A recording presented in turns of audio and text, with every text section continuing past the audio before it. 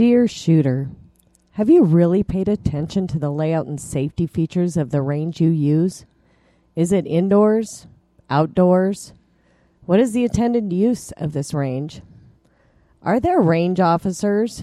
And if so, what kind? Are they really range officers? If you are considering building a range, you might want to listen up. You are not safe, and you are not sacred, and you're both liars. Built for comfort, not for speed.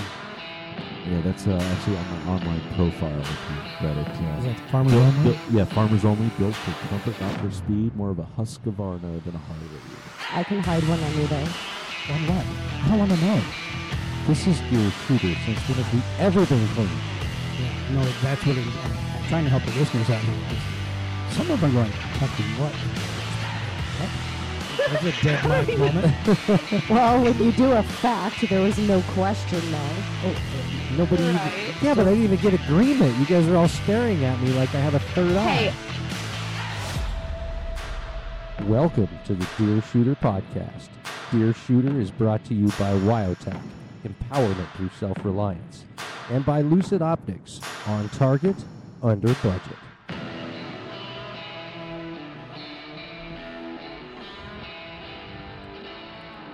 Good Thursday morning, and this topic came about because the last couple of days I've been working out at TSI, our home range, and fixing some things and basically revamping the entire long-range portion of it. And Wilson, you and I started talking about this. I touched a nerve.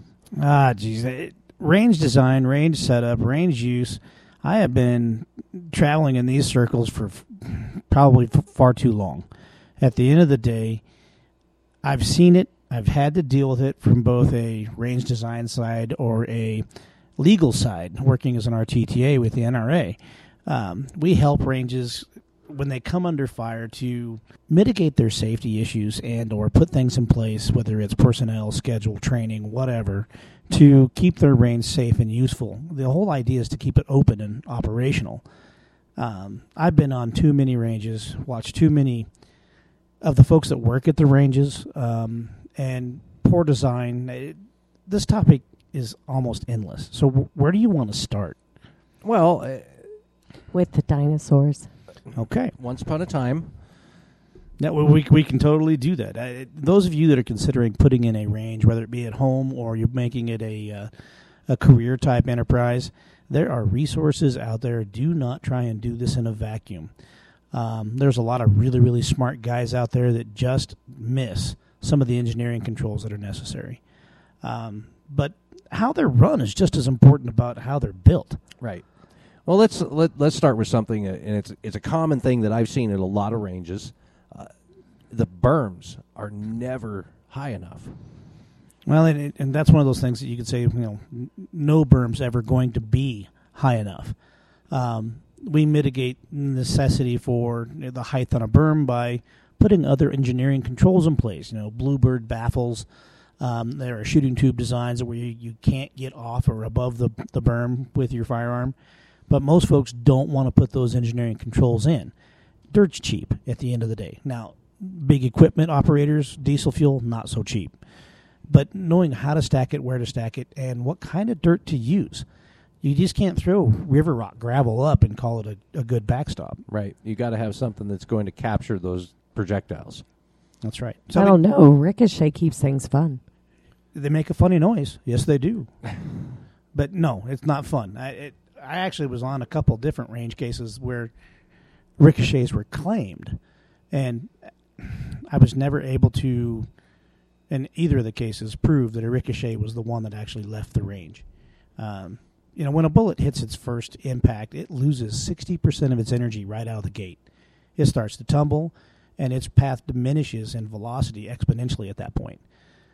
While they're not a good thing, you can avoid a ricochet. They're not as dangerous and as horrific as people think they are.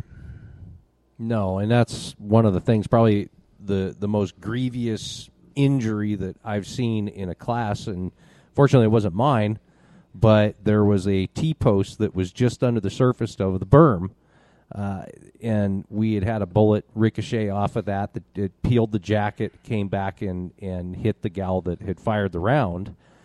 just below her eye pro. So caught her in the cheek, small cut, bled a little, but I mean nothing serious. Well, and that's a pretty extreme case, and I mean she should go buy a lottery ticket right now. Right. On the other side of it, having something hard like that inside 18 inches of the soft outer cover of the backstop, that's just irresponsible. Right. So, I mean, was this a professional range or was this somebody's backyard deal? This was a professional range. Okay. And actually, it was one of the better ranges that I teach at. I'm not going to name the range, but it is one of the premier ranges. It was just probably one of their staff had laid it up against the berm. They were fixing something, whatever, forgot about it over the winter. It had gotten covered with snow and dirt, and nobody saw it. All right. Well, you did bring it to their attention, and they fixed the situation, yes? Yes. Okay, good. Other things, we're talking about berms. There are things to keep off the berms, like your children, your dogs. There are things that do not belong up there. I mean, whether people are shooting or not, nobody belongs on the berm. Unless you're doing structured maintenance, there's no reason for anybody to climb and mess around on the berm. They're there at a very specific angle and a very specific depth of rock-free dirt. Let me say that right. Because they're meant to capture a projectile. The more you monkey with them and put footprints in them, and it just degrades the berm overall. So stay off. That's not what they're for. Right. So let's talk about design for a second. Right now, we're working at TSI. We are designing a long-range range where we have metered steel for developing dope on rifles. We also have a lot of unknown range, random stuff out there. Let's talk about what goes into